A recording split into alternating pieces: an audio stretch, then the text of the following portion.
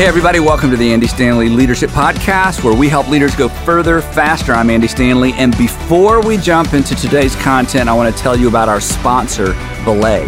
Now, if you've listened to our podcast in the past, you know I've talked about Belay before. Several of my friends and associates use this incredible organization. Belay offers 5-star virtual assistant services and virtual bookkeeping for churches, nonprofits, and businesses. But what you may not know about Belay is the level of excellence they strive for and achieve in their business. In fact, they've won several awards for their virtual culture, but I want to be clear, their culture is 100% remote. That's what makes them such an unusual organization. There is no brick and mortar corporate office location. So when they say they know how to set people up for excellence when working remotely, they are living it every single day. They are the leader in creating high-performance remote teams both within their own organization and for their clients, and they would love for you to be one of their clients. Now, for all of our podcast listeners, Belay is offering their free download of 13 ways to build a high-performing remote team. It's filled with tips on how to keep your remote team performing as if everybody is in the office together. And you can download it at their website, which is belaysolutions.com, belaysolutions.com/Andy. That's Belay Solutions, BELAY solutions.com/Andy. And now let's jump into today's content on the topic of excellence. I'm excited this month because I get to be the host, and I have my friend Horst Schulze in the studio with me to talk about his brand new book, Excellence Wins. Now, if you listened to last month's podcast, you probably went out and purchased his book, and so that's actually going to make this discussion even more fruitful for you. If you did not hear last month's podcast, I really recommend you hit pause, go back and listen to last month's, because we're going to pick the conversation up where we left off last time. So Horst, welcome back. Thanks for being here. Great to be here again. Thank you. Absolutely. As I mentioned last time, Horst is a legend and a leader in the world of hotel management and hotel development. His teaching and his vision have reshaped concepts of service and hospitality across several industries, not just the hotel industry. His career spans for more than 65 years. We actually met 25 years ago at a Ritz-Carlton where he was doing management training and training cooks and maids and bellmen, and I've told that story so many times I won't repeat it this time, but it was so instrumental for me. It really was a paradigm shift in my personal leadership. He also founded the Capella Hotel Group that continues to define excellence in the hotel industry. As I mentioned last time, Excellence Wins is divided into 3 sections, and we're focusing on the section that deals with vision. And Horst, in the book, you give us 4 decisions that we make as it relates to visions. I want to recap the first 2, and that's where we left off. Then I'm going to let you talk about number 3 and number 4. You said the first decision is strive to inspire. And I marked this quote in the book that said, I will create an environment where people want to do a good job. We don't have to compel them to do a good job. And then we talked about don't settle for less. That was the second decision. And so in this podcast, I want us to talk about 3 and 4 and then some ways to implement that in just a minute. So decision number 3, you say, is to let nothing cloud the vision. Let nothing cloud the vision. Let's talk about that one. Don't let yourself be sidetracked because of circumstances. Circumstances shouldn't manage your company. The vision should drive your company, and everybody and the danger of finding excuses. There is don't let the excuses cloud you. Because, let me give you an example. I may have done it last time, but it's just a good example. A simple vision we had in our hotel in Boston to run in January 68% occupancy. 68% occupancy in the hotel in January. Yeah. In now, Boston. in the other hotels, what were they doing in January? I have no idea at the time. 68% was based on traffic into the city and other facts that we had. Right. We ended up at 55%. So I call the general manager and say, what happened? Obviously. And he said, oh, this is Boston. Snow, ice, storms. I said, I didn't call for the weather report. I called, we had clearly established this in a way is a short-term vision. Yep. And I said, what happened with this? So he said, well, that's why. No. I said, for example, what did the Copley Plaza do, our competitor? Well, they were very slow too. So you're telling me the guests that were there went there because snow and ice, that's why they didn't come to us. I want to find out an answer here. You just can't be clouded. But he felt great. He had an excuse. He felt good. He was clouded by the circumstances. rather being driven by the plan that we have. And that is true in a short-term plan like that, but this is more so true in the long-term beauty of a plan that you have that is of excellence for all concerned. Again, that's a key. We have to understand what we are thriving for here is of beauty for the organization, for everybody. So in the day-to-day, I mean, the enemy or the competition with this is the day-to-day. I have to show up, and I know what I have to do by 3 o'clock on Monday, 4 o'clock on Tuesday. So how did you, as a leader, because we talked about the difference between leadership and management last time, which was so great, but as a leader, how do you help your managers keep that from happening with their employees? Because you can't be everywhere at the same time, but at the same time, you feel the responsibility to help them not allow the details, the day-to-day, to cloud their vision. Was there something you did personally, or was there something you instructed them to do? We clearly had measurements that we knew the areas that we measured, we knew would move us toward the vision, like customer satisfaction, guest satisfaction. We measured it ongoing. Mm-hmm. We knew if I had the greatest employee satisfaction in the industry, I sooner or later would have the greatest customer satisfaction. So you had lead measures that impacted these lag measures. And focusing their attention on those leads kept them from the day-to-day clouding and losing sight of those lag measures. That's what we measured. So I didn't say we didn't make our vision because that was something far off. I said you didn't make those measurements. Work under correction. Or let me help you to work under correction. So our customer satisfaction, our employee satisfaction, our future indicators went up. So it is managing the future through the measurements of what you're doing today. One of the things you talk about in this section of the book is that actually success can also cloud the vision. That a group can get so caught up in keeping up with success that they feel successful. That's right. But they're not actually they're off vision again. That's right. You have to be on vision. The vision should direct everything. I work with Cancer Treatment Centers of America. We don't start a meeting without discussing the vision of being the absolute finest for people who suffer with cancer. No meeting in Ritz-Carlton was ever done without discussion. Here is the reason for this meeting. We shouldn't have this meeting unless it serves us to eventually accomplish our vision. We shouldn't do anything unless it serves us toward the vision that we have, because that vision is of beauty. That vision, we know if we accomplish this vision, we will be also the most successful financially. That plays a role, obviously. In the book, you tell a story that I hate to admit to our podcast listeners was so convicting to me. You served on a board at one point, and you said at the beginning of every board meeting, they immediately went to the financials.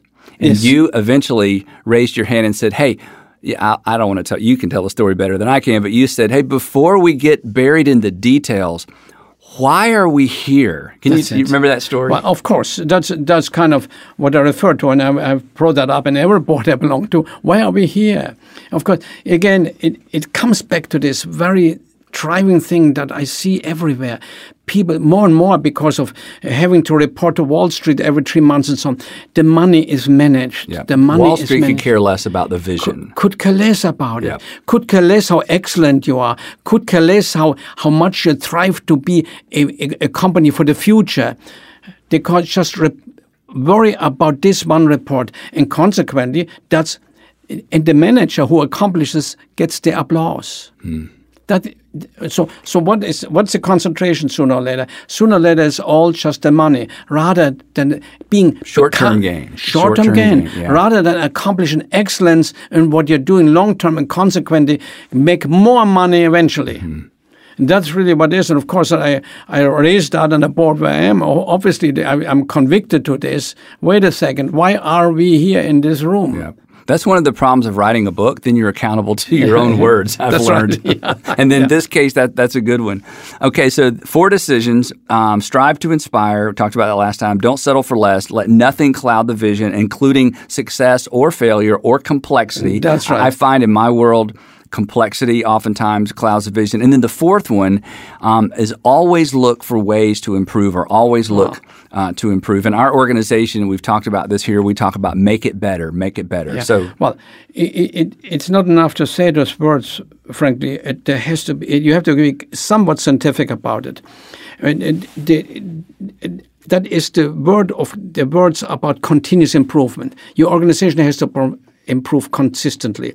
You can improve your organization by major financial infusions and some other things, but the real way of continuously improving is by continuously eliminating mistakes that you make. Here's the beauty in any organization. If you eliminate a mistake, you generally improve your product and lower your cost. And that is as opposed to cost cutting. The problem is most organizations look, how can we cut cost? That's not improving. Because generally when you cut cost, you're taking something away from your customer. That means it didn't improve. In my business, to give you a simple example, the hotel manager may decide, well, let's change. The flowers that we buy, let's have half as many in the vase. This way we save money. And sure enough, he or she gets applauded by the corporate office that they saved money. But the fact is they took something away from the guest. Or pretty soon the soap gets a little smaller. And then there's a cheaper towel, and they get applauded for saving money. The reality is they did not improve. They went worse. Now, the opposite of that is continuous improving. Not taking anything away from the guest. Deliver the same product, but figure out how you can do it with less cost to you by eliminating mistakes. And that's a value. That's a way of thinking. That's a way of thinking. Absolutely. So in your experience, when things were tight, either during a season or at a particular hotel, and you could feel people kind of leaning toward, I've got to get applause, so I need to raise the bottom line, lower the cost. What was your response? Did you have a typical response to that?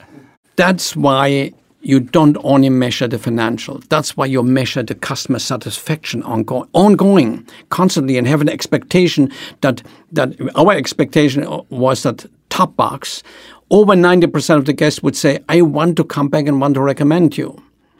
If that dropped, invariably, when you dug into the details, you found that we had a shortcut somewhere. You took something away. Wow. Invariably. Wow.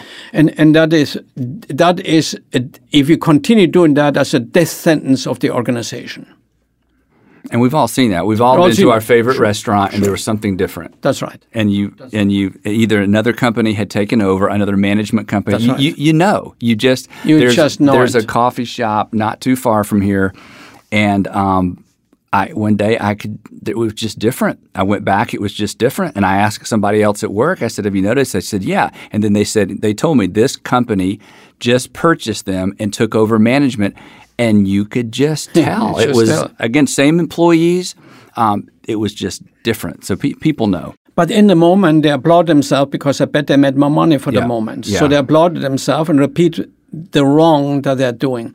And that, of course, we have to be very careful as an organization that it's not my opinion what I'm doing. It's not the money what I'm doing. It's what the customer feels about me. That's amazing, Horst. Well, before we move on to the next section, as I mentioned at the top of our broadcast, Belay is our sponsor, and they're actually offering a free download entitled 13 Ways to Build a High-Performing Remote Team. So you can create high-performing remote teams in your organization. If your folks are scattered around the country or maybe just scattered around a part of your city, Belay is your solution. You can download the tool and find out more about Belay at belaysolutions.com/Andy. That's belaysolutions, BELAY.com/Andy. Now, this leads us to the next section of the book that was so powerful. And even, for me, I'm a pastor. I work in nonprofit world, but all of these things were so relevant because one of the things that we struggle with or that we have conversations about is you have to measure in order to know if you're winning. You can't, and you talk about in the book, it's more than just your gut. It's more than just your intuition. That works for a while, especially for an entrepreneur or somebody, a founder. But when things grow beyond that. But then the question comes, if we have to measure our success by things we measure, what should we measure? And you give some very pointed applications as it relates to that. And I'd love to talk about the 3 key things to measure. Of course, we measure much more than that. But as a leader of the company, we had over 50 hotels, you understand. I couldn't look in every detail. How did you like check-in? How did you like the linen and so on? I couldn't look at that. I had to study the overall moving part, the parts that would move the company forward.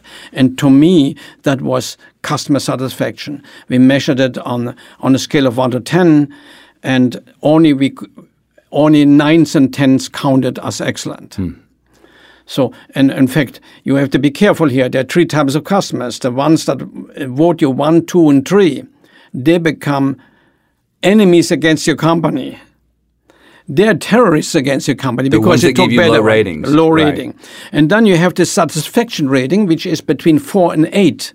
Satisfaction means they're not your customers. They happen to be okay with what you did. But if next door they offer something, a deal, that's where they're going to go. But then those that vote you 9 and 10 are loyal to you. And that's what you want to shoot for, that you have loyal customers. And that's what we measure. To move more people to that 9 and 10 That's level. right. Yeah. A great organization, number one, they keep the customers that they have. And so only 9s and 10s want to come back, want to recommend you. So we measured very careful who are the 9s and 10s and what did we miss on the 8s and 7s? How could we move them into the 9s and 10s? That's the measurement of customer satisfaction. Very careful, very detailed. In fact, an outside company did it for us. For many years, J.D. Power did. Later, another company did it. So we knew, constantly I knew, every hotel, if we were keeping our guests or not. And of course, then we measured employee satisfaction, similarly careful, very careful. And by the way, after 10 years working with J.D. Power, they could tell if the employee satisfaction dropped by 1 point, how much it would impact the customer satisfaction. Really? And consequently... In multiple industries? Or just hotel industry? In our business, working with them, I don't know how they do with others. We could tell. We would know. In fact, we could then tell how much that would mean on the bottom line. Wow. So the first measurement, customer satisfaction drove everything. That's right. To some extent. That's right. Employee satisfaction. Yeah. And then, of course, we measured. We also looked at the daily economics, of course, every morning, and then we looked at the future indicators that we had, so that I could tell we are ahead of the game to where we were. It's a very simple measure. If today on the 29th of July, if a year ago I had 6 reservations, and now for today, and now I have 20, I'm ahead of the game. But if I have only 5, wait a minute. Year-over-year comparisons. I'm behind my indicators. So it can, of course, we looked at the economics and at the dollars every day clearly, but I looked more careful on the things that make the dollars, and that was employee satisfaction and customer satisfaction. If it dropped, my expectation in customer satisfaction was that 90% top box said, I want to come back and want to recommend you. If it was not over 90%, 92% effect, I then communicated with the managers responsible. So this is per hotel you're talking about? Per hotel. Mm-hmm. If it was not corrected within 2 months, everybody knew, be careful. If you don't correct it very fast, I will move into your hotel and correct it myself. So pressure is still on. I'm sorry, Mr. Schultz. We don't have any vacancies. You can't move into our hotel. With all the leadership and all the empowerment, the pressure of correcting things has to still be on. Now, I want to back up and talk about something you touched on, and then we talked about these three things that you gave the most attention to. Would you agree? This is my opinion, but you have far more insight into this than I do. The temptation is to measure everything that's measurable, and generally the things that are easiest to measure are not the most important things to keep our eye on. I mean, it's easy to measure dollars, income, expense, employees, cost per employee, all those things, and those are important. But do you have any insight in how, we should determine what are the 2 or 3 most important things to keep our eye on? Because I've learned if I can discover what those are and hyper focus on the 2 or 3 things, the way you said it was, that really make all the difference. I'm sure there are 1,000 things in the hotel industry you could measure. Your dashboard could be pages and pages. Sure. But you somehow either intuitively or through experience knew these are the 3 things. No, it wasn't intuitive. We measured. We first went to the customer and said, what is important to you? And then we measured against what's important to the customer, not what is important to me. We J.D. Power at the time, when I said we use outside companies for that, and also for the employee survey. We went out and said, what is important for you? Mm-hmm. And when you go to a hotel, on a business travel, on vacation travel, we broke it down. And once we knew the importance, that was our key measurement. And so now we went back and said, how did we live up to the expectation of the customer? Wow. And the same thing with the employees. We went to the employees, what's important to them. And you know, everybody, when you have big turnover and you ask the manager, why did the employees leave? They will all say it's money. But we knew from our studies, money was about an 8th place of importance for the 8th place. Wow. Importance. For example, belonging was number 1. A sense of freedom and elbow room for the guest, for the employee was number 2. Meaning, the employee want to express how they could do their job better than we determined they should do it. Wow.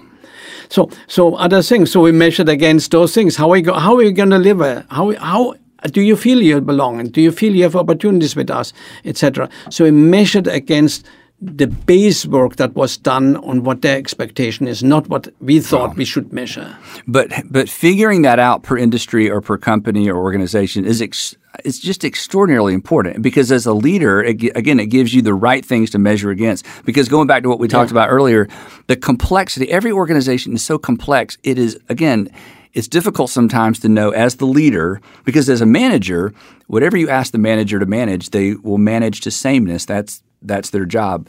But for the leader to identify, there may be a dozen things I could look at, but what are the things that really move this organization forward? Exactly. And how do I channel or focus the energy of the employee on those few things that move the organization forward? And there we were very scientific. We used outside companies to identify what it is. We didn't listen to my mother-in-law making a comment after visiting. Right. She didn't like her room. But many people do that. Yeah. Well, the squeaky whea gets the grease, and the I anecdotal heard evidence. Stories like that. I was sitting beside somebody in a plane, and he said X, so we're going to do that. That's a study of one. That's a very dangerous thing. And in fact, the study of one is also true. Your opinion is only a study of one. The boss's opinion is only a study of one. It's not a market study. Wow. Well, Horst, we're about out of time, and usually at this point in the podcast, I ask our guests, is there any last word you'd like to share with our audience? But instead of giving you that freedom, I would like to ask you to share something specific that's from your book. In 1992, you had an unexpected interruption that not only put all of your professional success into perspective, but it really put your entire life in perspective. And I think for the leaders in our audience, you're further down the road than most of us in terms of life and age and experience and success. I think this would be a great opportunity for them to hear about that unexpected interruption. Yes, it was unexpected. Things were going great. Ritz-Carlton was growing phenomenally. We got recognition all over. We were voted best here and best there. We were going international. Great people I was working with, and things were great. I had 3 children, 1.5, 5, and 9, and of course my older daughter, and so I my 4 girls, my wife. We were happy. Things were going great. When I had a checkup, and I was told, you have cancer. And not only that, I was told this is a very unusual cancer, and this cancer always comes back as a snowstorm. And in fact, they use the word snowstorm. That means it comes back all over. Of course, I looked for second opinions. The opinion was everywhere the same. And it shakes you up. I looked at my children and I said, I have a year and 1.5 year old, and so they would never even know me. How can I influence them? And suddenly, everything changes. This is immense when this happens, and I'm sure there are listeners who have experienced that or experience it today.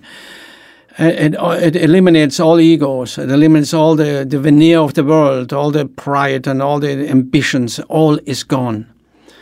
And frankly, what is left, and I think people should know that, what is left, there's only one hope, one more vision, and that's God. The only hope left. And I had one of the great experiences, and allow me to share this here. I mean, when some of my friends from a Bible class came to me and prayed for me, and I mean, mind you, I'm German. That was very. This is not something we don't even hug first. We get to know each other, but coming to pray for me, wow, wait a minute, this is kind of a little bit weird, even though I wanted it badly, because that's all I had left. And they came and prayed for me, deeply prayed. And when they left, I was a different human being, and I said, that's what I want to be. I want to be a godly person, because they were godly men who did that. And it was a traumatic change and traumatic experiences I had. It truly, truly changed my life. All the successes, all the stuff, and you realize it's really nothing. It's such a moment. And when you look at forwards, by the way, I also, like I guess we all do, we all know we shouldn't do it, but I negotiated with God for another 15 years, please, so that I could see my children somewhat grow up and impact them. And that is 25 years ago. Wow. So believe me, and I'm not just saying that, I am every day, I mean every day, grateful to God that I had this time. I know this was a huge gift. I'm grateful. I drive into my house, my driveway, and I thank God every day for my wife, for my family, for God, that I could be here. We thank God, my wife and I thank God this morning that I'm actually still here. So it is a huge experience. And if you don't experience, and I'm wondering, what do people without Jesus do when they hit this moment? And everybody will hit a moment like that. It may not be cancer, but everybody hits a moment like that. What are you going to do? Why not capture the relationship with Jesus now, before it happens, not then? Wow. So it is truly a major moment. And I kind of preach this. I'm not very good at it, but I try to preach it, and I nearly try to beat people into it because I'm scared, because I know they will happen this moment. I know how dramatic it is. It's overwhelming. Wow. Well, when I knew that a little bit about that story, but at the end of the book, when you go into that kind of detail and what the doctors told you and what has happened, it truly is a miracle. Oh, of course. And so thank you for your life. Thank you for sharing your success. Thank you for being a steady plotter in a very difficult industry, and for being a great example to many of us. You're about to be 80. I'm over 80. I'm closer to 81 than you're closer to 81 than to 80, and yet you're still so motivated, working so hard. Yeah. In this book, Excellence Wins, it's not only transferable principles, it's your life. And for those of you who have not yet read it or picked it up, you really should get it. Even the audio version's available, but just find this book. And the introduction, when you read Horst's story as a child, is going to inspire you. And when you get to the end, and he shares a little in even more detail about his coming to terms with his success within the context of the broader picture, it's so powerful. So thank you for sharing. Yeah, not sharing that would have been nearly a lie. This is part of who I am, and part of the thinking that went into some of the writing. Yep. So I had to share this. Well, you told me earlier you did not enjoy writing this book, but I am so grateful that you pushed through and wrote this book. Thanks so much for being with us. Nice to be with you. So here's a question for our listeners, and I'm talking to myself as well, is do we all have a beautiful vision for the future? And again, when you think about nonprofits, that seems a little bit easier, but you are in a bottom line for-profit industry, and yet felt that, and I heard it, I experienced it, and felt comfortable using the word beautiful as you think about this vision, because that's what people want. Podcast listeners, you can right now, wherever you purchase books, find Excellence Wins by Horst Schulze. And if Horst is a not a familiar name to you, his last name is spelled Schulze. So pick up the book. Thanks so much for being with us.